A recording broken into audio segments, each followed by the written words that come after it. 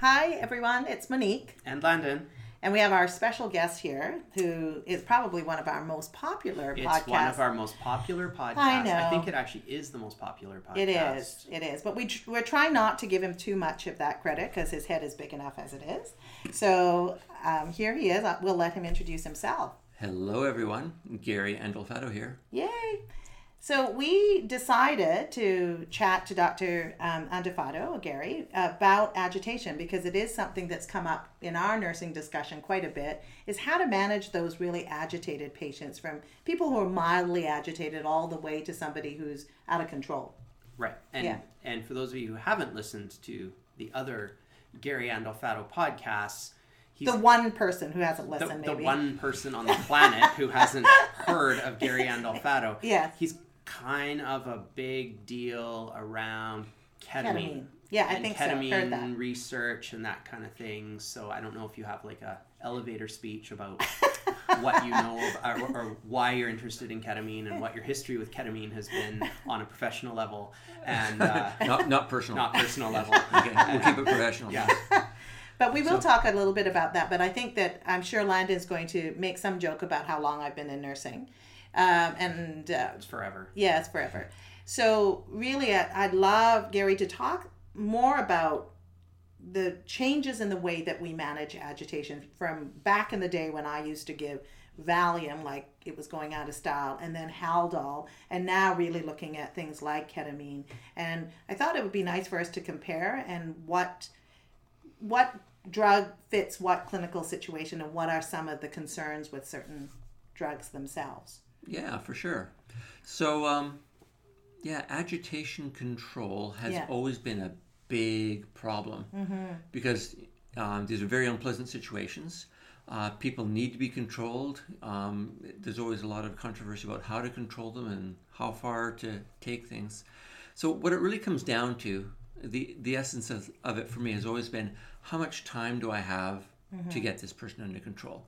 Because if you have lots of time and they're just mild to moderately agitated, you want to pick the least invasive way possible, right? And you can talk a lot of people down. You can reason with them.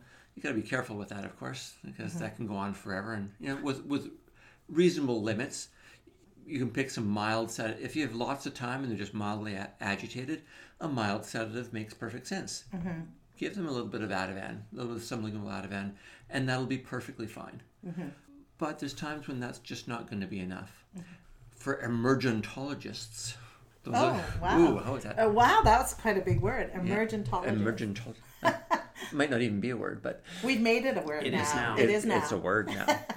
So we're much more concerned about what to do to get someone under control who's really being quite disruptive. And this is where we always reached for vitamin H, right? Yeah. Haldol had lots of great qualities. It controls their behavior. It doesn't drop their blood pressure.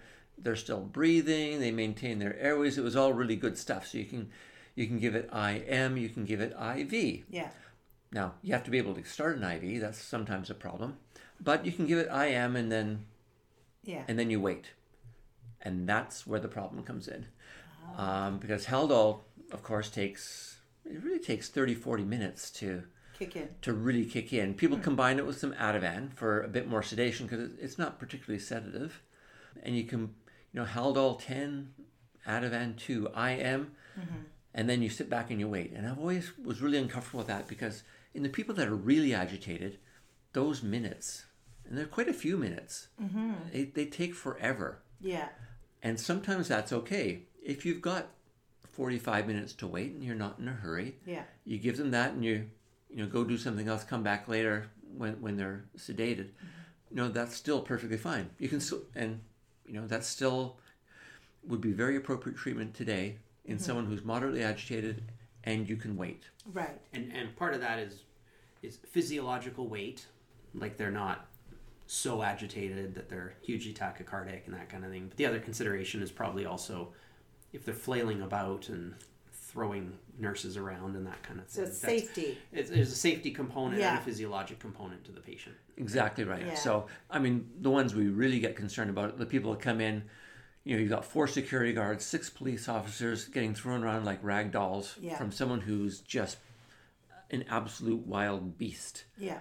Now there, in that situation, waiting 20, 30, 40 minutes for a sedative to kick in is just ridiculous. It is. People are going to get hurt. Yeah. Your staff are going to get hurt. And not just that, but these patients are usually significantly altered metabolically. Yeah. They're usually sick. They can be drug intoxicated, they can be septic, they can be both, acutely psychotic. What they call agitated delirium is a real mixed bag of conditions. And this is how we've all remembered these news reports, some of which in our very own fine city. A patient gets agitated, they get taken down, they get restrained. Then the chokeholds come in, and I certainly don't blame police officers for using that, because you try getting in that situation and controlling someone. And next thing you know, patient's in cardiac arrest. Exactly. What happened? Was it the restraint? Was it the chokehold? Was it a combination of things? Really difficult to know.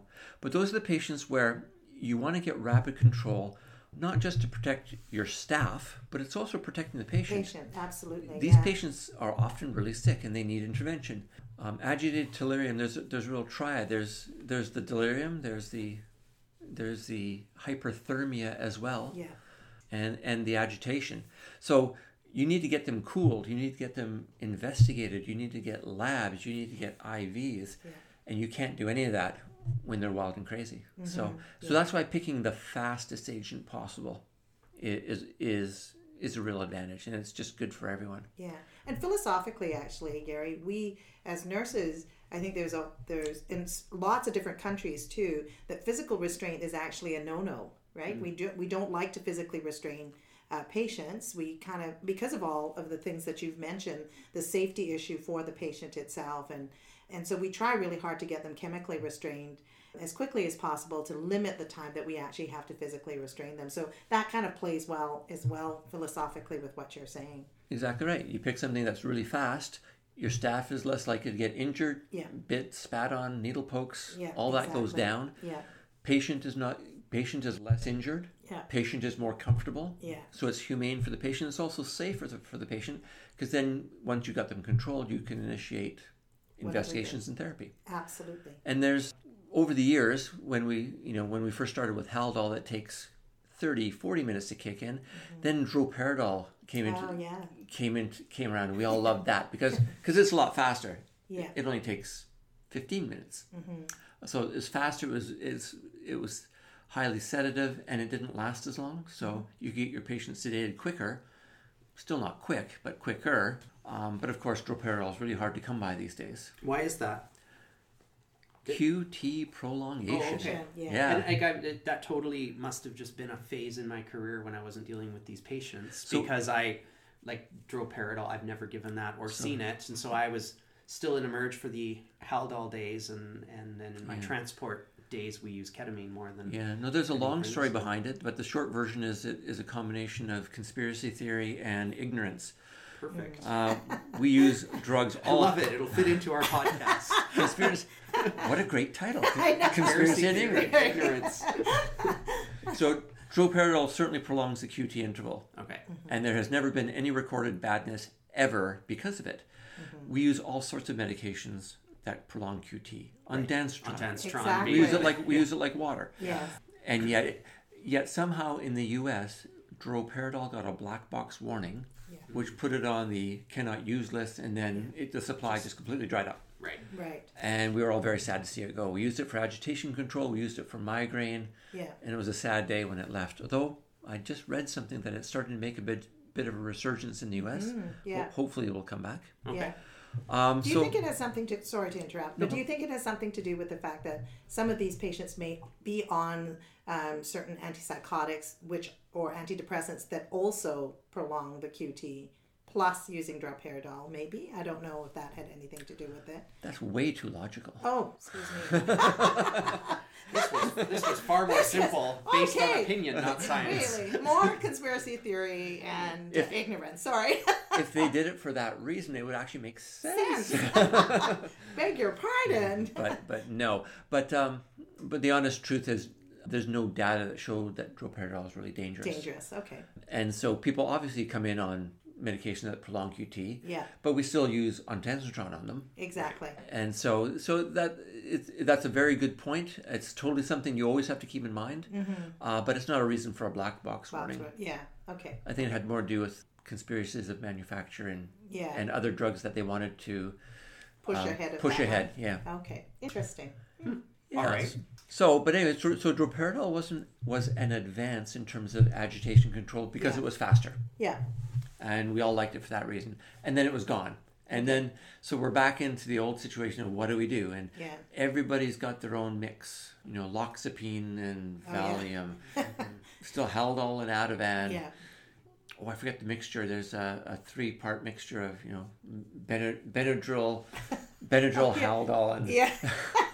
And 10, 2, and 2. Cogentin, Haldol, and Ativan. Yeah, exactly. But it all comes down to the same trouble. They all take time to work. Yeah. And all medications have side effect profiles. So if we switch into the biggest problem, that's the speed of onset. That's where we get into people using higher doses of benzos. Yeah.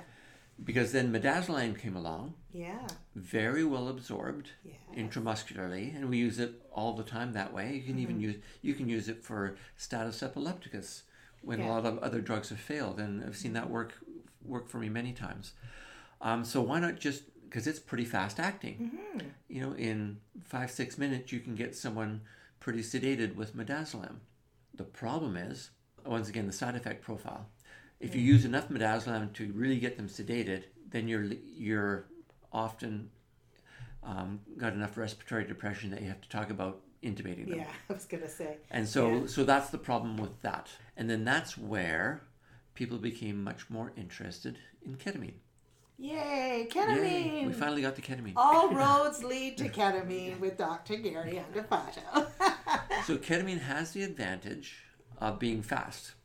Just as fast or faster than midazolam. So with IM, intramuscular injection, we're talking less than 5 minutes for full control. Wow. And midazolam is pretty close to that, but maybe 1 or 2 minutes longer, but probably not appreciably different. So they're both fast, but the thing with ketamine is it will not cause respiratory depression. Right. Whereas midazolam will. And that's, for me, one reason alone that ketamine is a superior choice in that circumstance. Yeah. So if I had a patient brought in, being held down, spitting, swearing, kicking, 6 police officers are barely be able to hold this guy down, I could use either of those combinations pretty effectively, either high-dose midazolam or high-dose ketamine. Yeah. I'll always pick the ketamine just because I avoid respiratory depression. Yeah. Also, remember that these patients are very metabolically deranged. Last thing you want is them dropping their blood pressure. Yeah, and when you use benzodiazepines in high enough doses, their blood pressure often drops. And we talk about this in in the old days of rapid sequence intubation, when people used to use lots of midazolam as an induction agent. Yeah. And every time someone said their blood pressure didn't drop, someone would reply, "That's because you didn't use enough." Yeah. Exactly. Yeah. Exactly. Yeah. So, and ketamine gets around that. Yeah. So ketamine's fast. It doesn't drop their blood pressure. It doesn't make them stop breathing, and you just give it really quickly. But the dose, we have to talk about how much. So I have 2 questions. One is around dose. For this, it's all about the dose. Yes. It's all about the dose, and if you haven't listened to Dr. Andafato talk about that, that's like the star of our other podcast. Yes. Is that whole dosing range. Yeah, but we'll go over it again here because you may not listen to that. Yeah. And the second question I have has totally left my head. So start with dose, and the other will come back to me. As you guys all know, Monique and I are one-take wonders, so there's no editing happening, and it's like live TV. So anyway, it's all about the dose. Could be the title of the podcast. Yeah. It could be actually. Yeah. So when we're talking about full behavioral control, we're talking about high doses. Yeah. So that's going to be 5 milligrams per kilogram IM, intramuscular. And yes, that means someone like Landon, after he comes back from the gym, would need... Which is, of course, 6 times a day. 100 kilograms of pure muscle. So when Landon comes in his steroid-induced Rage. psychotic rage, I would say get 500 milligrams of ketamine. I am. And then people, don't look at... People look at you funny when you say that? Not as much anymore. Not as much anymore. Okay. It used to be... What? No, I said that right. Yeah, because they come in 50 milligram vials. Yes. So it must mean 50, right? Exactly. So I don't get the funny looks quite so much anymore now that we've used it a fair bit. Yes, that's 500 milligrams of ketamine. And yes, we give that all at once. And so agitation control is really a team sport, right? You got your big beefy security guards holding the person down. And I like to split my 500 milligrams of ketamine into 4 syringes. Okay. It cuts down, you don't want to give it all that volume. Because you can't give 10 mils into one. Muscle. Unfortunately, we don't have the really high concentration. That would be great. So you're talking about 4 2.5 milliliter syringes. Yeah. And then it's a team sport. You've got your staff around you. So let's say your patient, let's set the stage. The patient is in the room. They need to be controlled. Yeah. All your staff is outside the room. You've called security. Yep. And they're standing outside. You've got your nursing staff and your helpers, other helpers around. And I drop all the ketamine in 4 syringes. I hand it to one person and say, your right arm. I hand it to the next person, your left arm. Right. I'll be right leg and hand the other syringe to someone else, your left leg. Security, what's going to happen is we're going to go in, you hold them down, and we are going to plunge all the syringes in at the same time. Yeah. Right through the clothing. Yeah. No one gets undressed. You don't have to do anything. So, and then you say, ready, 1, 2, 3, go. You enter the room. They pin the patient on the stretcher. 4 syringes go in at the same time. Yeah. And then you step back. Yeah. And in less than 5 minutes, you've gone from raging wild animal to calm little pussycat. There you go. And your patient is completely sedated. Yeah. And then now you walk back in. Now you can undress the patient, you can take their vital signs, get your IV started, apply your soft restraints, get the monitoring on, and figure out, remember, you have to figure out what's actually going on. Yeah. Once you've got them sedated, this has just started. Yeah. You have to remember, remember, these patients are really sick and altered. Yeah. And this is where we get into some really interesting things about ketamine because I'm digressing from dose. I'll get back to dose. Well, I think we covered dose, so digress away. But he wants to review all the doses. Yeah. We should. At 5. Yeah. Because I do remember my other question now, and it will be related to this. Okay. But I'll finish this one. So in these patients, they are prone to badness. Yeah. So I say this about ketamine. And ketamine, giving them ketamine doesn't ensure that nothing bad will happen. Bad things will happen because bad things happen to these patients because they're sick and altered and they're intoxicated. But worse things happen if you don't get them under control quickly. Yeah. So doing nothing is a choice and letting them be agitated, but that's actually more dangerous. Yeah. Ketamine has side effects that you need to know about. Like it can cause laryngospasm, it can cause salivation. Right. So you have to be prepared to deal with that. But all the other options are worse. Using other drugs, like if I used Haldol on that wild, agitated, swinging patient and then sat back for 40 minutes, I'm asking my security team to hold this patient down for 40 minutes, which puts them at great risk. It puts the patient at great risk. They're fighting. They're getting rhabdomyolysis. Their kidneys are shutting down. They're getting more and more hyperthermic. Yeah. That's where the cardiac arrests happen. People get really acidotic, and I think deaths are actually more likely to happen in that circumstance. So fast, rapid, full control is what you want, and there's nothing faster and better than ketamine for that.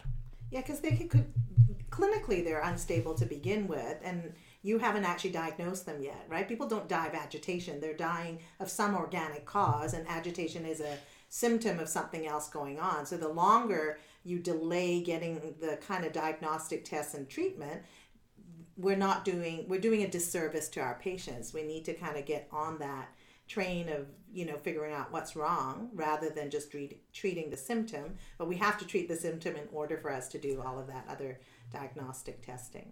100%, absolutely. What were you going to ask a question before he forgets? No, and it's gonna go back into the dose conversation. I think is we teach a lot around the province and go around the country, and the ketamine always has the war story of, oh, you can't give it to people who've had trauma in the past because it opens up their Pandora's box of their trauma. You can't give it to people who, insert any probably non-scientific reason here, because everyone has seen one who had either an emergence reaction or some sort of weird reaction, and therefore ketamine shall never be used. And my often line back to them, well, now I say it's all about the dose, because you and I have spoken of this before, but I sort of compare it sometimes to, you've probably given Tylenol to someone whose pain didn't all go away either, but you still give Tylenol to the next person. But for some reason, ketamine just has this thing of like, they even heard of someone who became a little more aggressive or a little more hallucinative, that's not a word, but had a bad reaction to ketamine, and suddenly every patient in our hospital from now on, our doctors won't use it anymore. It's like been banned, blah, blah, blah. So it seems to get this really high stakes outcome based on one bad thing, whereas we still use Tylenol on people it's not working on. Yeah. The thing about those ketamine reactions is they do happen. They're not that common.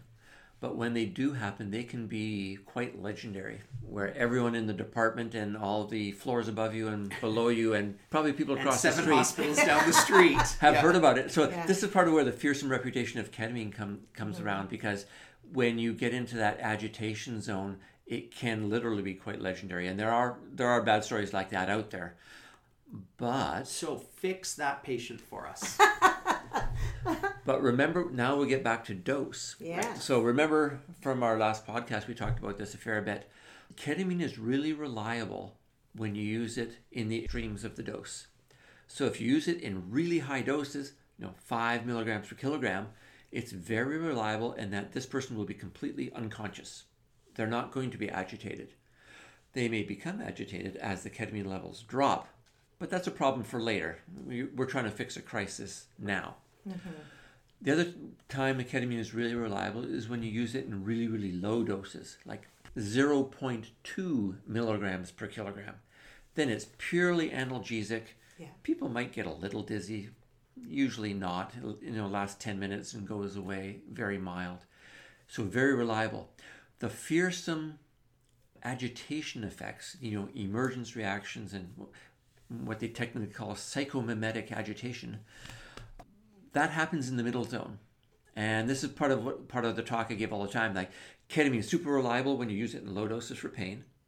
Ketamine is super reliable when you use it in really high doses for agitation control. And in the middle, you have no idea what you're going to get.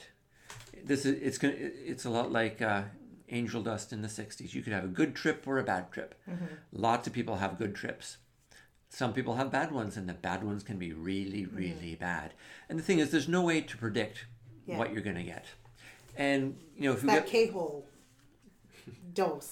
Yeah. Well, the K-hole is technically complete. You're completely out.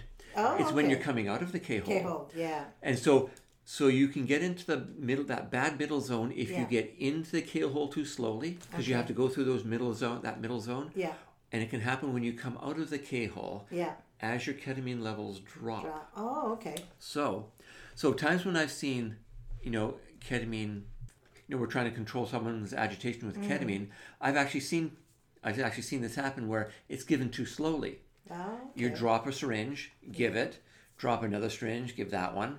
Then you go and drop another one, give that one, drop another one, give that one. Yeah. So it's taking you, 5-6 minutes to give all the ketamine. And then the patient's ketamine levels are going up too slowly. Okay. They'll go through that middle zone before they become fully agitated. So that's a problem. That's why you want it all. So that's kind of your reason for, this is your syringe, this is your syringe. Because you're giving it all at the same time. So not only do you limit the amount of time you're in contact with the patient, which is safer for everyone, but it also gets you to that high dose, gets them up to that high dose much more quickly, which is a want. Yeah, because the absorption all at the same time, right? Exactly right. Rather than the different types. The other time I've seen ketamine fails when people fall prey to their natural human reaction of trying to be careful, right? Yeah. So if you're using something that you're not completely familiar with, the natural human tendency is to use less of it just to be safe. Yeah. Right. And that's a natural, like if I'm going to give some morphine, I'm not sure how they're going to react. Well, I'll give just a little and see how they react, and that because I can always give more. Yes. And that's a safer way to approach it. It's exactly the opposite with ketamine. Yeah. By cutting the dose down, like, I don't want to give them 500. Let's just give them 250 because I'm a little bit worried about using so much. I've never given 500 before. That's a big number. Yeah. It's 5 vials. Yeah. And they taught me in nursing school. And if you're pulling out 5 of anything, you should check your math. Yeah. And then everyone's looking at you funny. And Yeah. so, okay, let's just give half and see how they do. Yeah. You've just shot yourself in the foot because you've now putting them into the middle zone and your chance of having a bad effect has just gone up exponentially. So logic would say in my head, and tell me if I'm right, if you end up in the middle zone, you don't have much choice other than to give more ketamine. and put them all the way there and then learn from your mistake, as opposed to leave them in the middle zone. And Yeah, or you can use another drug. You can give them midazolam. Yeah. Okay, so sedate them a little bit. Yeah. Something else. Okay. And if hopefully you don't have to use too much midazolam because then you get into your airway problems again. You kind of defeated the purpose. Sure. Okay. So so one of the key concepts is if you're using it for agitation control, don't underdose. Right. So Just go like- big or go home, sort of. Very much so. Yeah. In fact, it would be perfectly safe to use 10 milligrams per kilogram. Mm-hmm. Give them 1,000 milligrams of ketamine is just as safe as giving someone 500. Because you said there's a ceiling, right? Once you hit that ceiling, it doesn't really matter. Exactly. How much the, more? the dissociation threshold. So Yeah. So that's why ketamine's completely unlike most other drugs. Like most other drugs, when you give more, they go deeper and deeper. Yeah. Ketamine has a threshold, the dissociation threshold. Once they're fully dissociated, you can give them 10 times the dose, and the exact same patient is right in front of you. They haven't changed. It'll just take longer to wear off. Yeah. So we shouldn't need to necessarily feel worried that, well, I'm not sure if this, guy's 100 kilograms versus 90 versus 80. So let's go with 80 and therefore give 275 of ketamine. Like you're saying, don't do that math. Just assume they're bigger. Give 500. Aim high. Yeah. And if 400 was the actual weight-based 5 milligrams per kilogram, oh well, you gave it 500. And Yeah. So it's actually interesting. Ketamine for agitation control in adults is kind of a new thing, and people are kind of going, 500 milligrams of ketamine. Are you crazy? Yeah. Don't forget that sedation in pediatrics. We've been using high dose ketamine for decades, and when you look, so the classic, pediatric ketamine for kids, the classic dose is 4 milligrams per kilogram IM. I remember using it in my very first year of practice because it was well established as a pediatric sedation medication. And that's been well accepted. When you look back at those dosing studies, they found that 4 milligrams per kilogram was effective about 90% of the time. Wow. And when you go to 5 milligrams per gram, it's effective 95% of the time. Wow. And so It makes sense, though, doesn't it? yeah, it's just that because they're small kids, you're only pulling out 1 vial, not 5. Exactly. And everybody was actually pretty happy with that. We did that for decades. So this is actually the way I get people comfortable with this whole scenario. I say, we're just doing a procedural sedation. And people say, and they'll go, I know how to do that. What are we using? We're using ketamine. But we're going to give it IM in the usual dose we would use for a pediatric patient. They just happen to be a big pediatric patient. So we're giving them 500 milligrams. And sure, we can get the RT down. Let's just treat this like a procedural sedation. And I find everything goes really smoothly that way. Right. You get people into their comfort zone. Yeah. And it's not even, I'm not even making that up because essentially that's what it is. We're performing a agitation control procedure. Yeah. So if I'm reducing someone's broken bone, I want them to be fully asleep. Right. I want them to have complete analgesia, no awareness, and no recall. Those are all the things I want. And I want it all to be done quickly. Yeah. And that's exactly what we're doing with agitation control. I want rapid control, full control, patients comfortable, patients got analgesia on board, they have sedation on board, and they'll have no recall. Yeah. And it provides you all those things. So just treat it like a procedural sedation. I actually call the RT down because if a rare event happens, they're there. It's actually quite convenient. Well, it's good to have a plan, right? Just in case things don't work out that well. I think that as a team, it's always nice before you go in to have a plan. And then if the plan doesn't work, where are we going, rather than have it not work and then have a bit of a panic at the time. So I think we're all for having a plan for both. Yeah, whether it works. Yeah, I've seen. If you use this, once you start using this stuff, you will see some side effects. Everyone sees a laryngospasm once in a while, just like you did sedating kids. Yeah. And it's really exactly the same. Yeah. If you know how to treat laryngospasm, you'll be fine. Yes. Because laryngospasm, 99 times out of 100 goes away on its own. Yeah, I was going to say, yeah. One time out of 100, you might have to provide a bag mask ventilation. And 1 in 1,000, you might have to paralyze and intubate. 1 in 1,000 is not very damn likely. Yeah. But other things can also happen that can be inconvenient, like hypersalivation. See it once in a while. Okay. And it can be pretty profound. It's pretty annoying. Yeah. What's that dog that makes messy. all that saliva? What is that? There's a dog that does that, right? It falls. Is that what it is? There's lots of dogs that make lots of saliva. Yeah. I thought there was Monique's one not a dog particular- person. No, obviously not.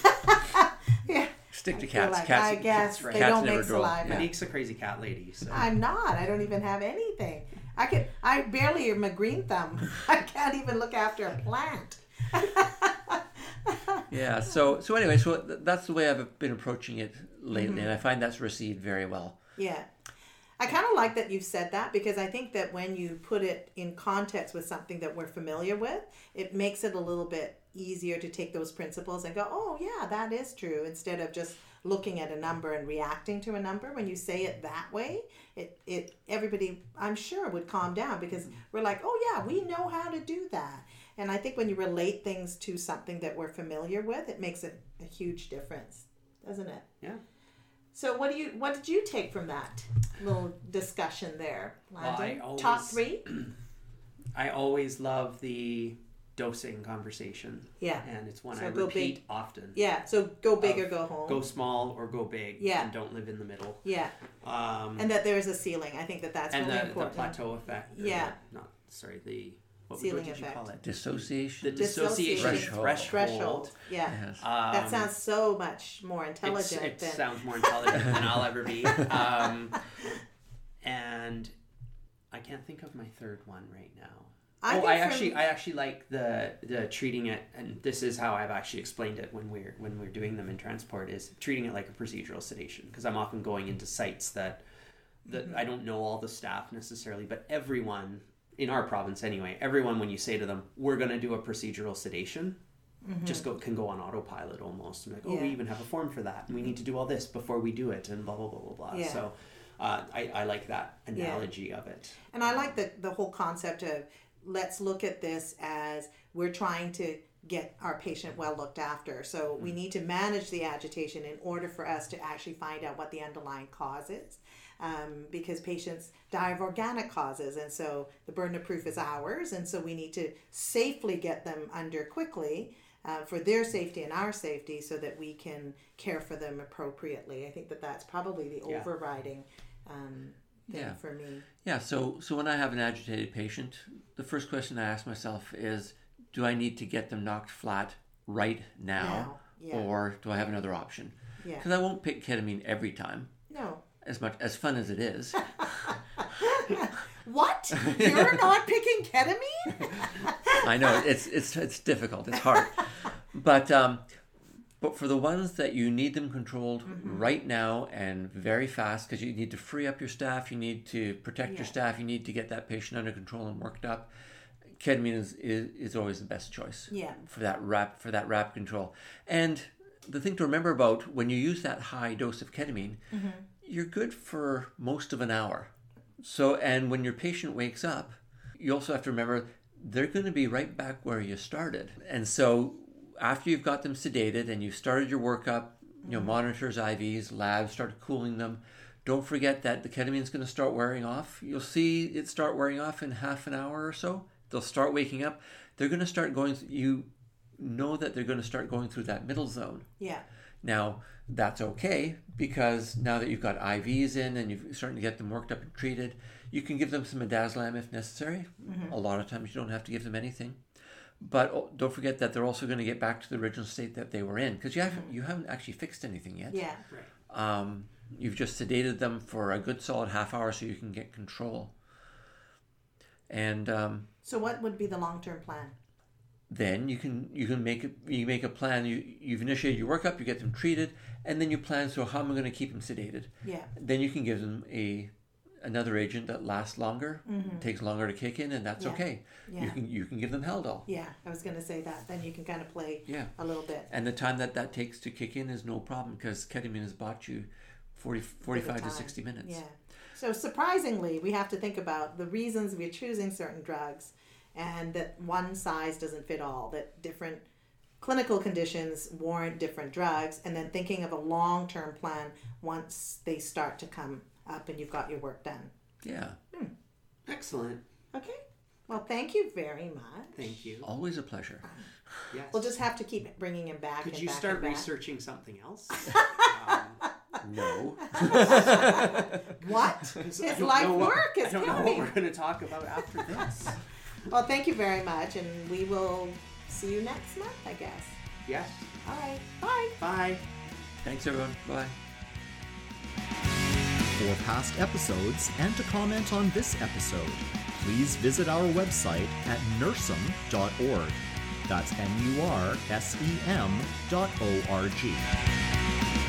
You can follow us on Twitter at NursemCast, and also find us on Facebook at Nursem Podcast.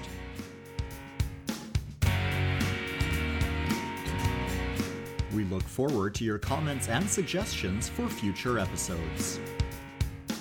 Remember, before incorporating anything new into your work, ensure you are supported by your own scope of practice, workplace policies, and your own knowledge and comfort. The Nursem Podcast is brought to you by PRN Education. www.prneducation.ca